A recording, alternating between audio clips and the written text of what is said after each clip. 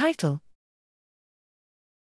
Transcriptional networks predating cognition-associated pyramidal lineages are restructured by erythropoietin. Abstract: Recombinant human erythropoietin, (REPO), has potent procognitive effects, hematopoiesis-independent, but underlying mechanisms and physiological role of brain-expressed EPO have remained obscure. Here, we provide encyclopedic transcriptional hippocampal profiling of mice treated with REPO.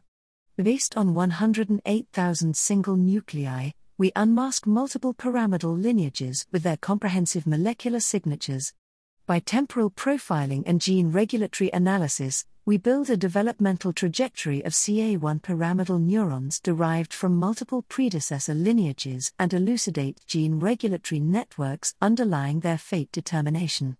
With EPO as tool, we discover novel populations of newly differentiating pyramidal neurons, overpopulating to 200% upon REPO with upregulation of genes crucial for neurodifferentiation, dendrite growth, synaptogenesis, memory formation, and cognition.